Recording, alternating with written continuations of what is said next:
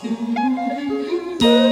Edwin Frondozo on the Business Leadership Podcast every week for a unique program featuring insights and actionable items from the world's most successful business leaders. Hear firsthand the exclusive interviews and personal journeys on how today's transformational leaders made it to the top. One thing we talk about a lot is living a founder's mindset. We want everyone in the company to act as if they founded the company and to feel that they've got the right to make the kinds of decisions and to show the kind of hustle that's associated with founders. We don't want anyone to feel like they're a spoke in a giant wheel with no influence over where the business goes. This is the Business Leadership Podcast, and I'm your host, Edwin Frondozo. Welcome. How are you? How's your day going? Well, thank you for joining me today. This is episode number 76, and I'm really excited to share the conversation I had with Jack Newton. He is the founder of Clio, one of the pioneers of cloud-based practice management, and has rapidly become the most widely used practice management platform in the world.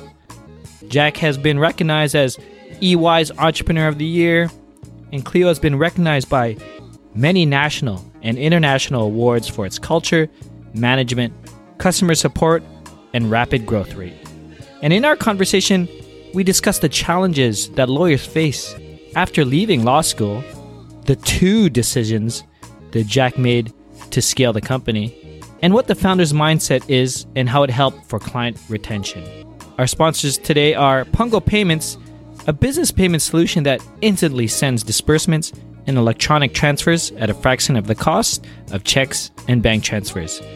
The Business Leadership Podcast is a friend of the ITWC Podcast Network and supported by our media partner, IT World Canada. Now here we go. Welcome to the Business Leadership Podcast, Jack. Thanks for having me. Jack, first off, thank you for your time. I really appreciate it. But why don't we just start off by introducing yourself to our listeners today. Tell us a little bit about who is Jack and what does he like to do when he's not growing or scaling businesses? Sure. So, I'm a proud father of three kids. I've got a 9, an 8, and a 6-year-old. So it's a busy house. We live in North Vancouver and enjoy jumping in the ocean when it's this time of year and enjoying the warm weather and getting a relief from the hot streak we've had lately. And, as hobbies, I enjoy photography and camping. So, between, growing Clio, juggling 3 kids and a couple of hobbies, I keep pretty busy. Well, I mean, just from the sounds of it, and for those who are listening, if you haven't visited Vancouver, Vancouver's beautiful, and it sounds like from your personal life and your hobbies, you might live in the perfect spot for photography and hiking and camping. So yeah, absolutely. It's a pretty hard place to beat from that perspective. It's it's a beautiful city. It's if you're interested in the outdoors, I think it's a tough city to beat. At least in North America, you can go mountain biking and skiing, all in the same day if you wanted to. In the winter here, in the summer, unbelievable selection of hikes and lakes and trails to go on. So it's definitely a pretty amazing place to be if you're interested in the outdoors. Well, I am 100% jealous. I mean, I'm in Toronto. I love Toronto, but as you spoke, Jack, I was just visualizing because I've been there. I haven't been to Vancouver in a while. I've skied Whistler. I've skied, I've been there a number of times. So I just had a smile on my face as you talked about Vancouver and the great outdoors over there. So I'm so happy for you and being in that environment.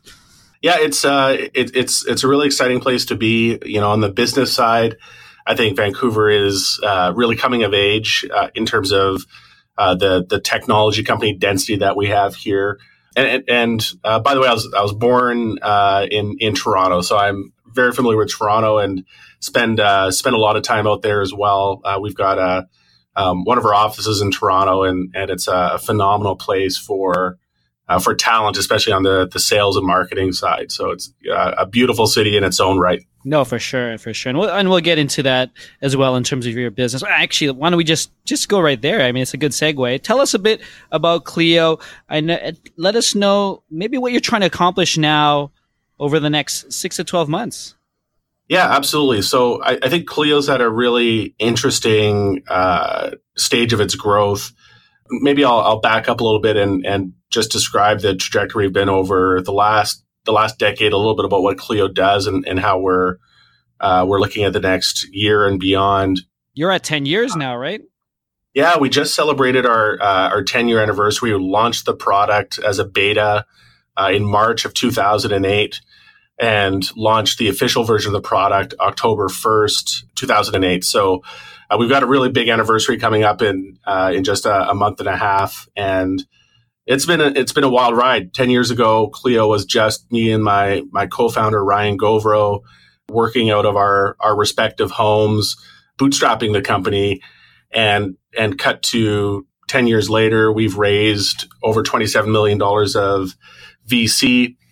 We've grown the company to a business that employs over 300 people today, and we have over 150,000 users of the software in over 130 countries around the world. So really, really excited by the progress we've made over the last decade. And amazingly enough, I feel like we also feel like we're just getting started.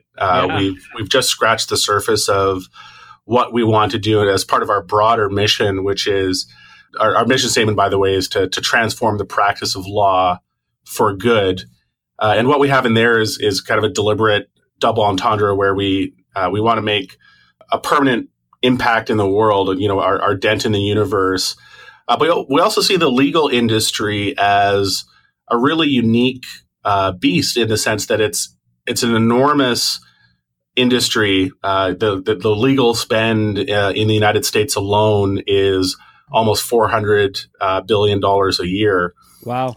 So it's an enormous industry, but it's also one of the industries that has been the last to be fundamentally transformed by technology. If you look at other professions that are regarded as being slow to adopt new technology, like the healthcare industry, for example, I think they've actually made more progress over the last 100 years from a technology perspective than legal has. And what we see Clio as being a really unique opportunity ahead of us for the next decade is to continue that transformation and to accelerate the transformation and to really drive a fundamental change in how lawyers deliver legal services to their clients, and also how clients find and interact with lawyers. So we see a world where lawyers will be doing most of their work in the cloud, a world where a lot of lawyers will be able to work from a WeWork or work from their home or work from a cafe and collaborate with their clients securely over the cloud. When there's a face-to-face interaction required, to jump into a secure video chat.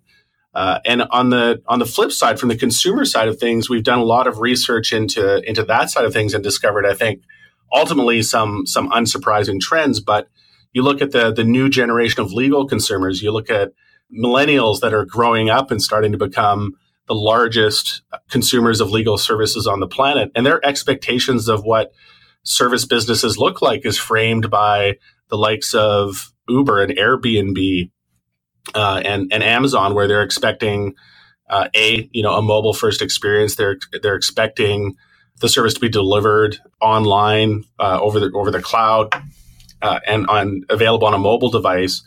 And that's just a radical departure from how a lot of lawyers today operate, which is inviting you to drive downtown and visit them in their fancy downtown office building. And we think that way of working with clients is kind of in the rearview mirror, and the future world of lawyers collaborating with clients online, making legal services easier to access and easier to consume for consumers, and to ultimately, we hope, increase access to justice by lowering the cost structure associated with delivering legal services, is a world we're really excited about, and what we want to realize over the next. What I just described, by the way, is beyond what we're just going to be pursuing in the next 6 to 12 months. But I think if you look at our roadmap for the next 5 years, it's going to be around realizing that kind of a growth opportunity. Where are the challenges from the legal side? Because so I first heard of Clio, Jack, and just a little story. I run a telecommunications company, a cloud, a voice over IP, and a lot of my big customers are legal firms, and that's how I knew about Clio, and I was really psyched. There's a little small story to have Jack on a call and interview. But I see the challenges because the firms are still trying to hold on to this time-based economy. And you brought up a huge point. Millennials or Gen, the Gen Zs that are coming in, is they want this app-based service. They don't only want it now, but they want it at a better price as well. So where are you seeing, like, what type of the firms are really gravitating to these cloud-based services? So I think we're seeing a few lawyers are facing a few really meaningful challenges. I think number one, lawyers that are coming out of law school today aren't trained in technology and aren't trained how to use a practice management system, aren't trained how to be an entrepreneur and to run a business. They're trained to be a lawyer and how to practice law and how to argue a case. But unfortunately, they come out of law school really ill-equipped to, being an entrepreneur and adapting to the needs of the marketplace. So it's one of the ways we've framed our mission at Clio is to really be a partner to law firms to provide both the software as well as the business advice and the educational materials to deliver legal services in a way that modern consumers want to access them. And it's one of the reasons we started our user conference, the Clio Cloud Conference, which over the last 5 years has grown into something much larger than a user conference. It's something that over 1,000 lawyers and paralegals and legal professionals from around the world descend on. This year it's in New Orleans to learn about what the future of law looks like. And it's really exciting to be a technology company blazing a trail around what the future of law looks like. And people are looking to us for that leadership. And I think lawyers are ready to adapt, and there's a whole set of lawyers that are either new to practice or realize that the landscape underneath them is transforming at a really rapid pace, and they need to adapt to survive. And they're embracing the technology and the mindset that we're advocating, which is consumers need to be able to access legal services in what we describe as an effortless way. We talk a lot about effortless experiences at Clio and reducing the friction associated with finding a lawyer, working with a lawyer, collaborating with a lawyer, even simple things like signing documents that your lawyer might send you, trying to streamline all those processes so there aren't couriers and faxes and wet signatures. All of this can be done online through a secure client portal. Also, importantly, helping equip lawyers with the tools to provide legal services in a way that are packaged up in the way that consumers want to consume them. And you touched on this in your question, but there's a strong preference on the consumer side to have fixed rate services from lawyers, fixed price services where you've got cost predictability. You know exactly how much it's going to cost you, for example, to get your will, or exactly how much it's going to cost to get this house purchase transaction done. And lawyers really need to move away from the mindset they have today, by and large, which is I charge for services by the hour, into a world where they're thinking about value that they're delivering and charging accordingly and giving consumers that cost predictability. So we think the two things are really both on the technology side and the mindset side, a really important change that we're trying to drive in the legal industry, which is we think, going to transform the practice of law for good, in the sense that it's going to really make lawyers easier to access, easier to collaborate with, and more accessible from a cost perspective. And finally, on this access to justice piece, there's an enormous market for lawyers to tap into, of people that just view legal services as too expensive and too hard to access.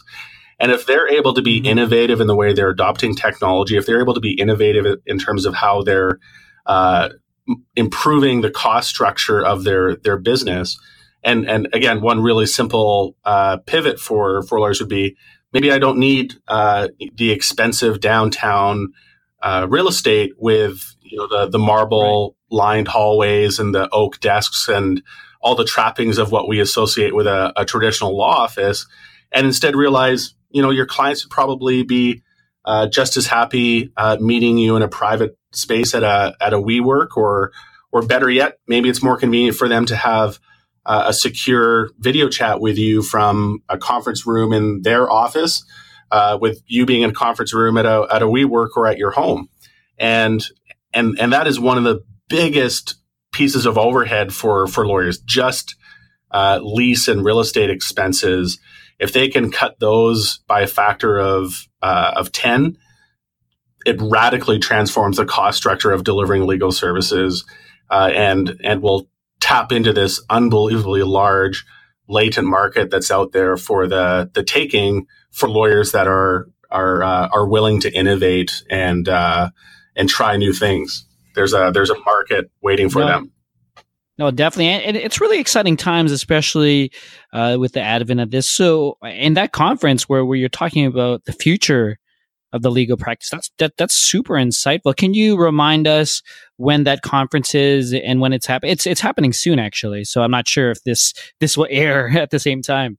Yeah, well, it's October 4th and 5th this year. It's usually in the fall. Those are the specific dates for this year's conference in New Orleans. And for anyone interested in the conference, feel free to visit cliocloudconference.com. Awesome. Well, I'll definitely make sure that we share that on the episode website, Jack. So thank you for sharing that. Really exciting times. I just want to change gears in terms of more of your past in terms of business leadership. And specifically, I'm looking if you could share some specific key decisions that you had to make. I don't know, it doesn't have to specifically be within Clio or maybe before Clio, that maybe a difficult decision that you had to make that allowed you to grow as a business leader.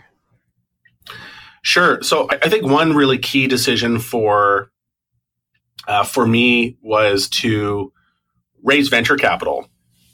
When we, and this is rewinding all the way back to 2009, when Ryan and I started Clio, we really had embraced the 37 signals kind of mindset around bootstrapping a company as being the best way of building a company. That VC was this insidious kind of evil industry, and that it drove all sorts of unhealthy pathologies in an organization, and that if you can bootstrap a business, do it, because raising VC leads you down a dangerous path.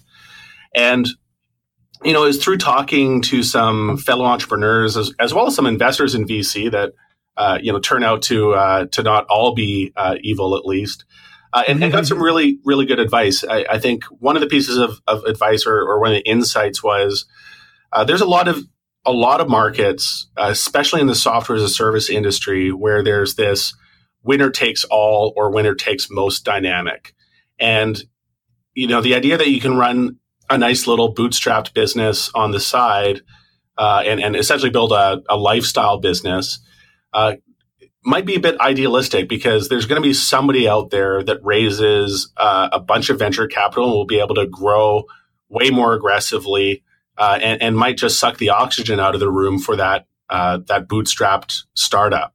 So the idea that there's this alternate path that is bootstrapped and doesn't involve raising external capital at least for internet businesses, is one that I think is extremely challenging. There's exceptions to the rule, like 37 Signals / Basecamp, but I think they've got a set of very unique factors playing in their favor.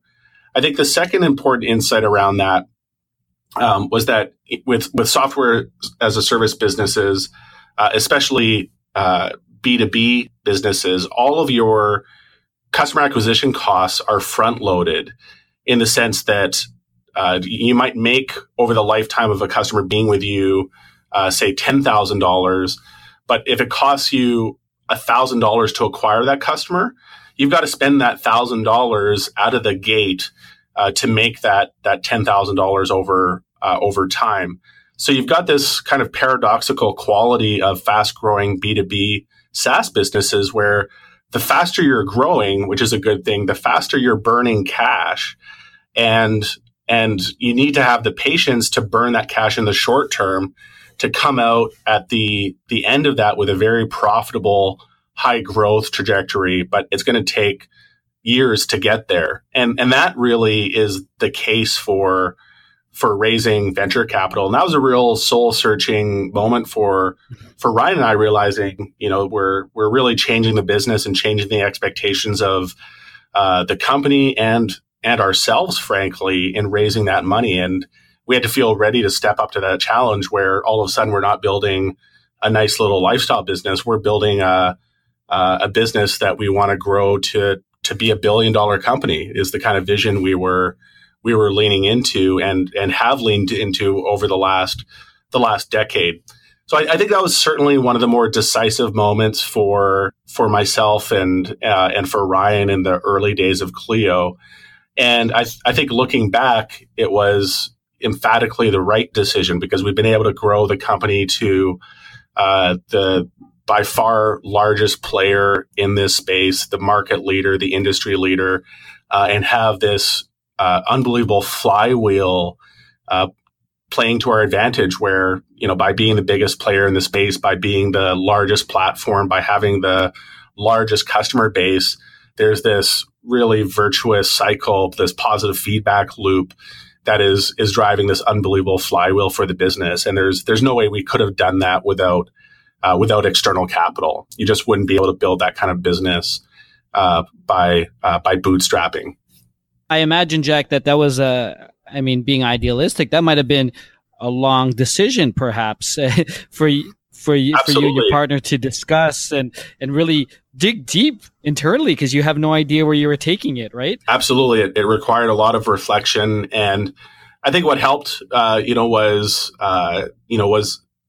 investors that were interested in investing in the company that we had full trust and confidence in. So I think that's another really important aspect of raising external capital, is you need to be exceptionally confident about the individuals you're taking on board, both the firms and the individuals at the venture firms that are going to be engaged with you at a business. Make sure that you know them and trust them, because you're going to be in it with them for the long term. It's a long-term relationship with really high stakes. You need to have that mutual trust.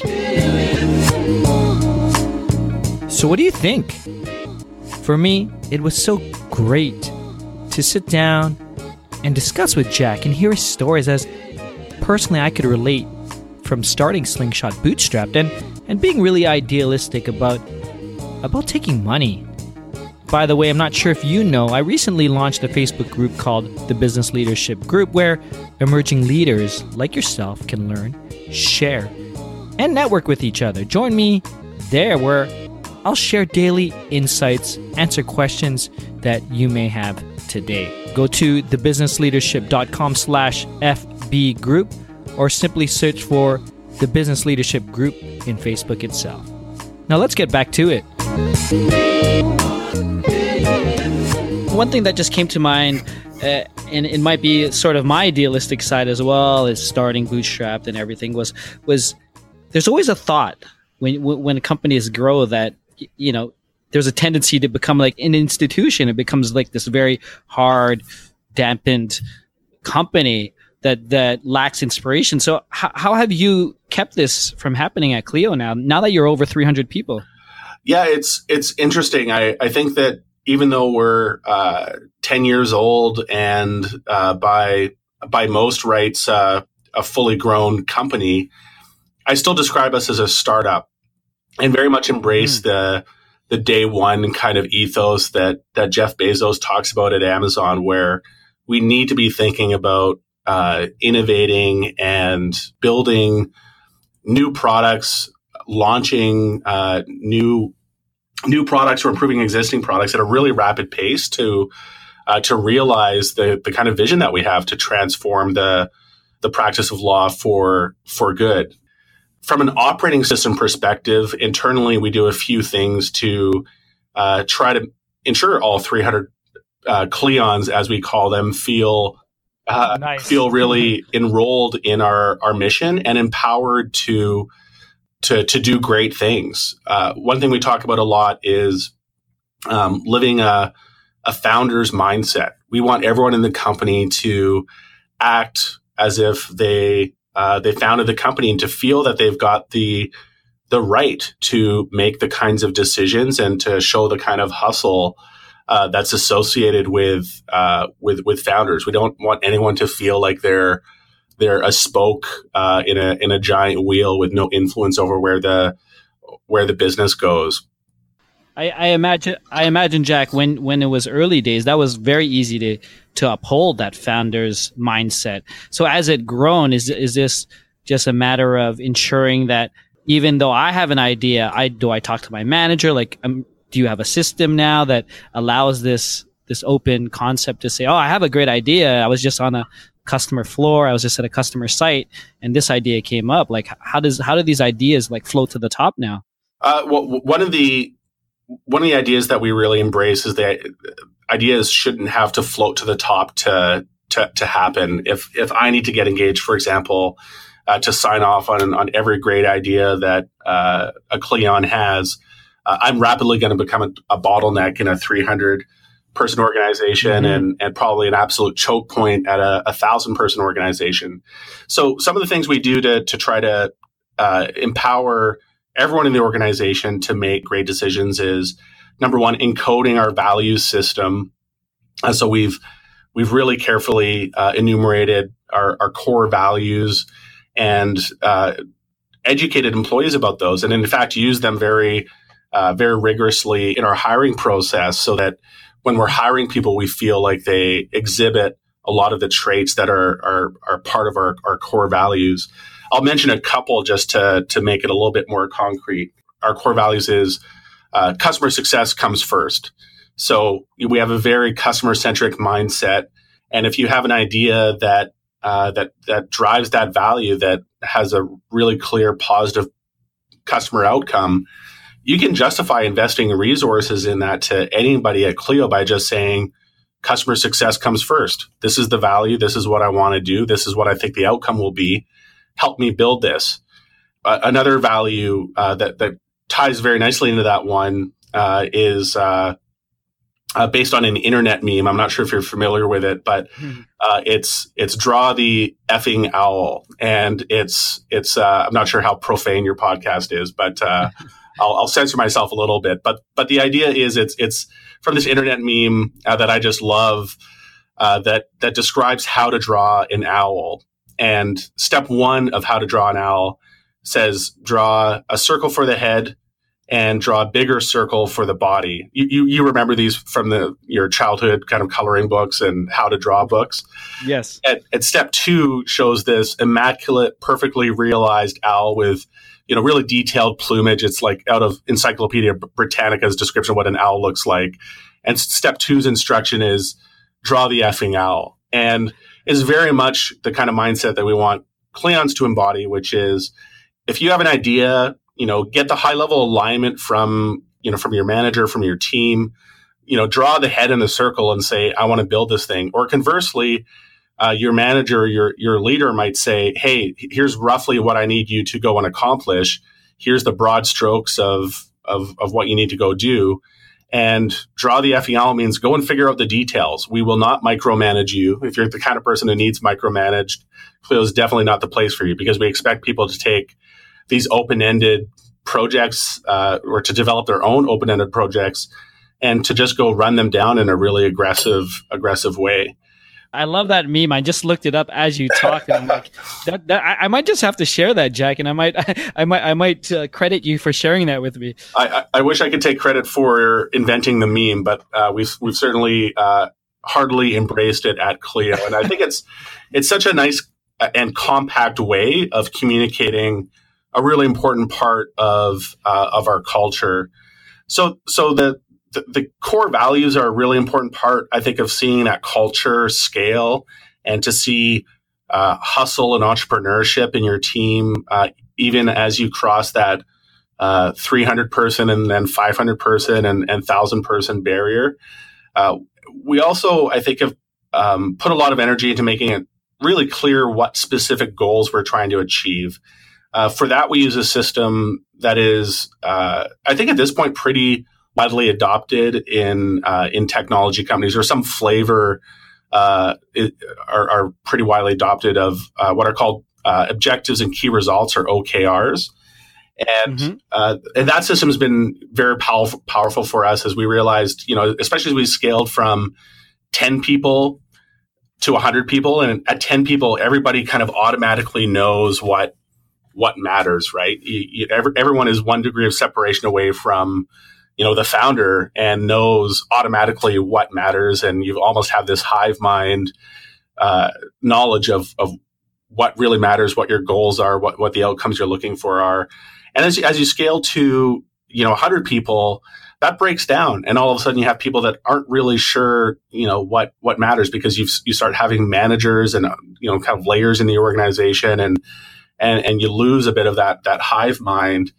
And the nice thing about objectives and key results is that, as you start to scale, you start to grow departments, you can set high-level company OKRs that have really specific outcomes, really quantifiable key results that you want to see as outcomes for what your main objectives might be.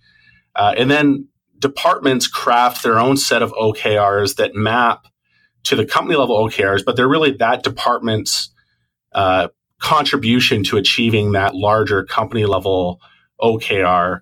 And then that it can actually distill all the way down to individuals, where they're looking at the department level OKRs and figuring out, what should my individual OKR be to connect strongly with this company level OKR, or department level OKR and then company level OKR.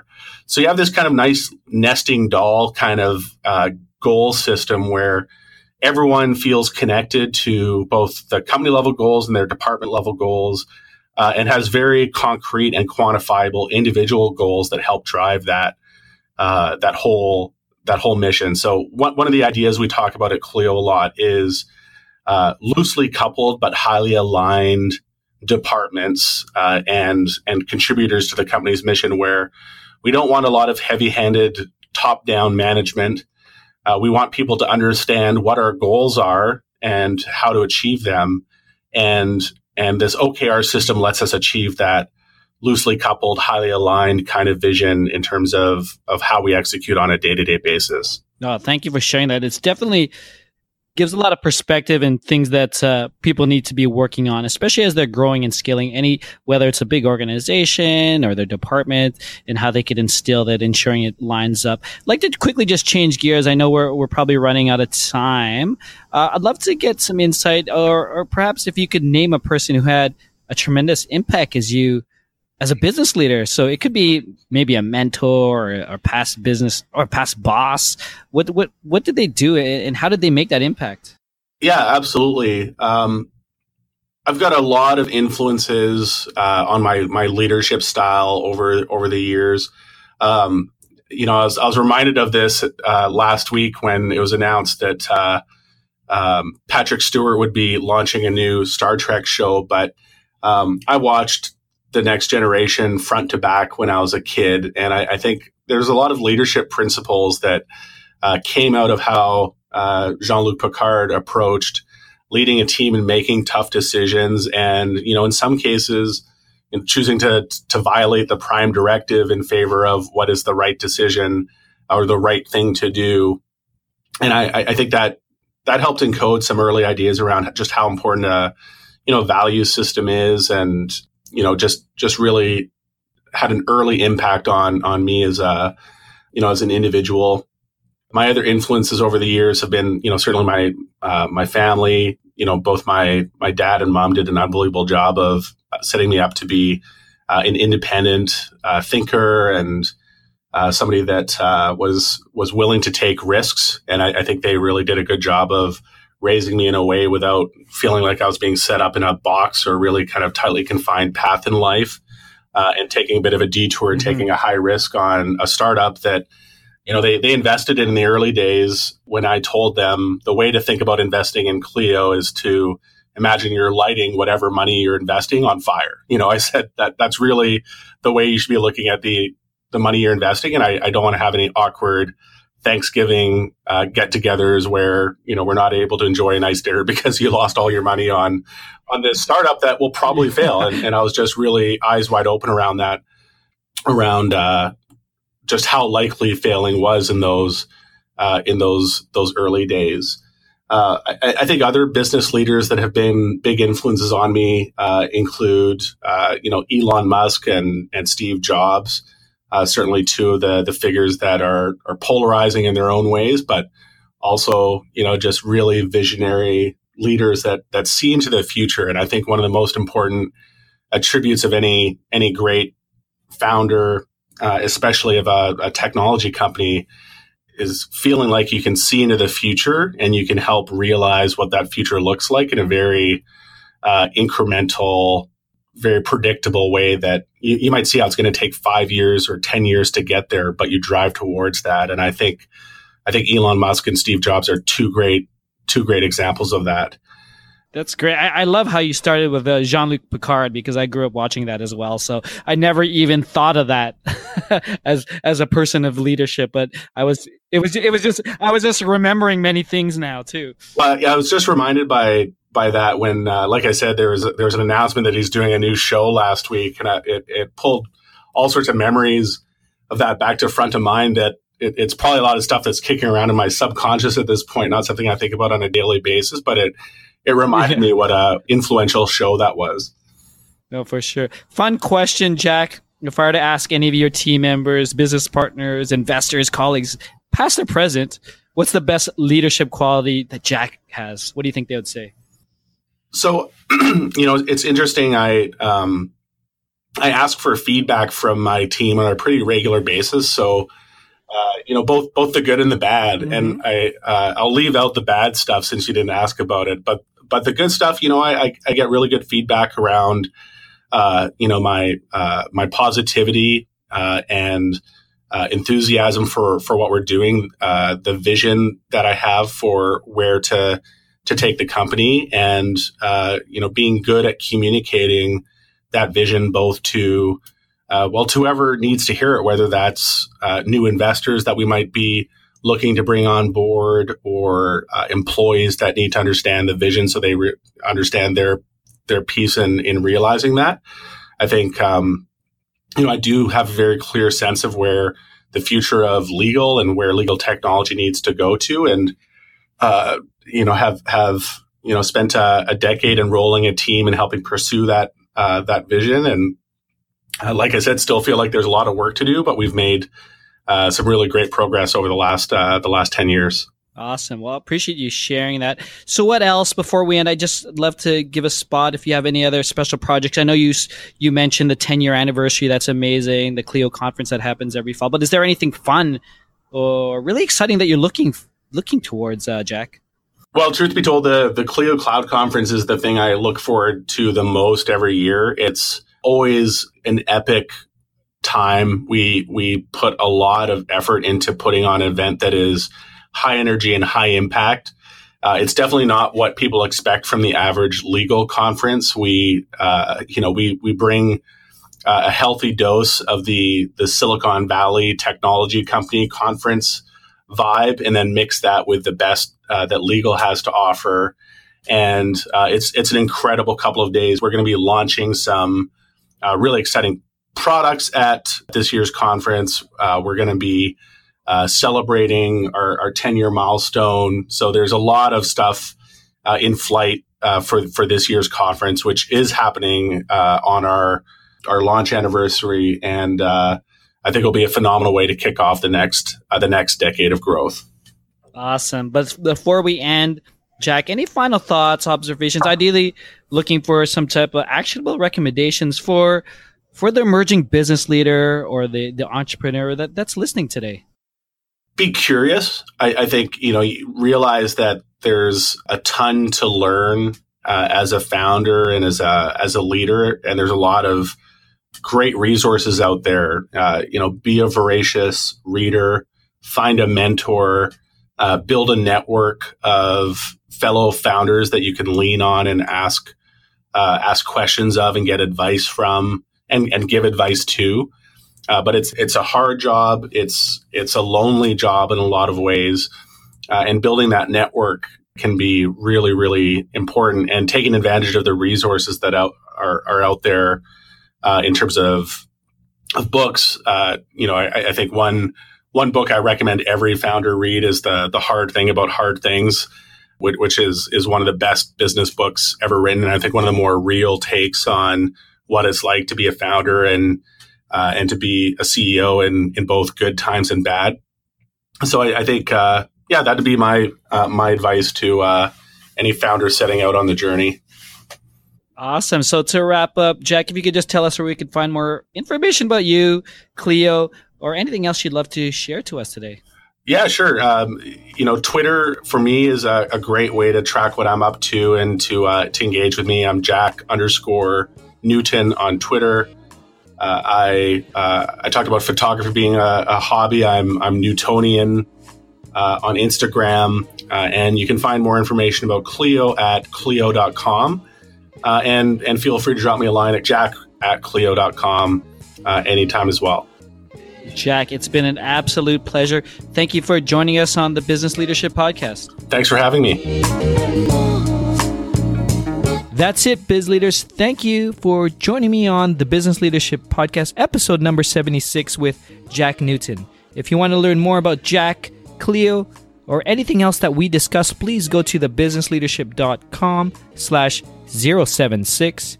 Our sponsors today are Pungo Payments, a business payment solution that instantly sends disbursements and electronic transfers at a fraction of the cost of checks and bank transfers.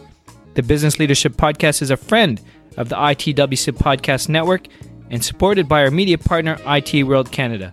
And if you have not done so yet, please subscribe to the podcast on iHeartRadio, Spotify, iTunes, or wherever you're listening to the podcast today. Thank you again. Edwin signing off. Thank you for listening to the Business Leadership Podcast at thebusinessleadership.com.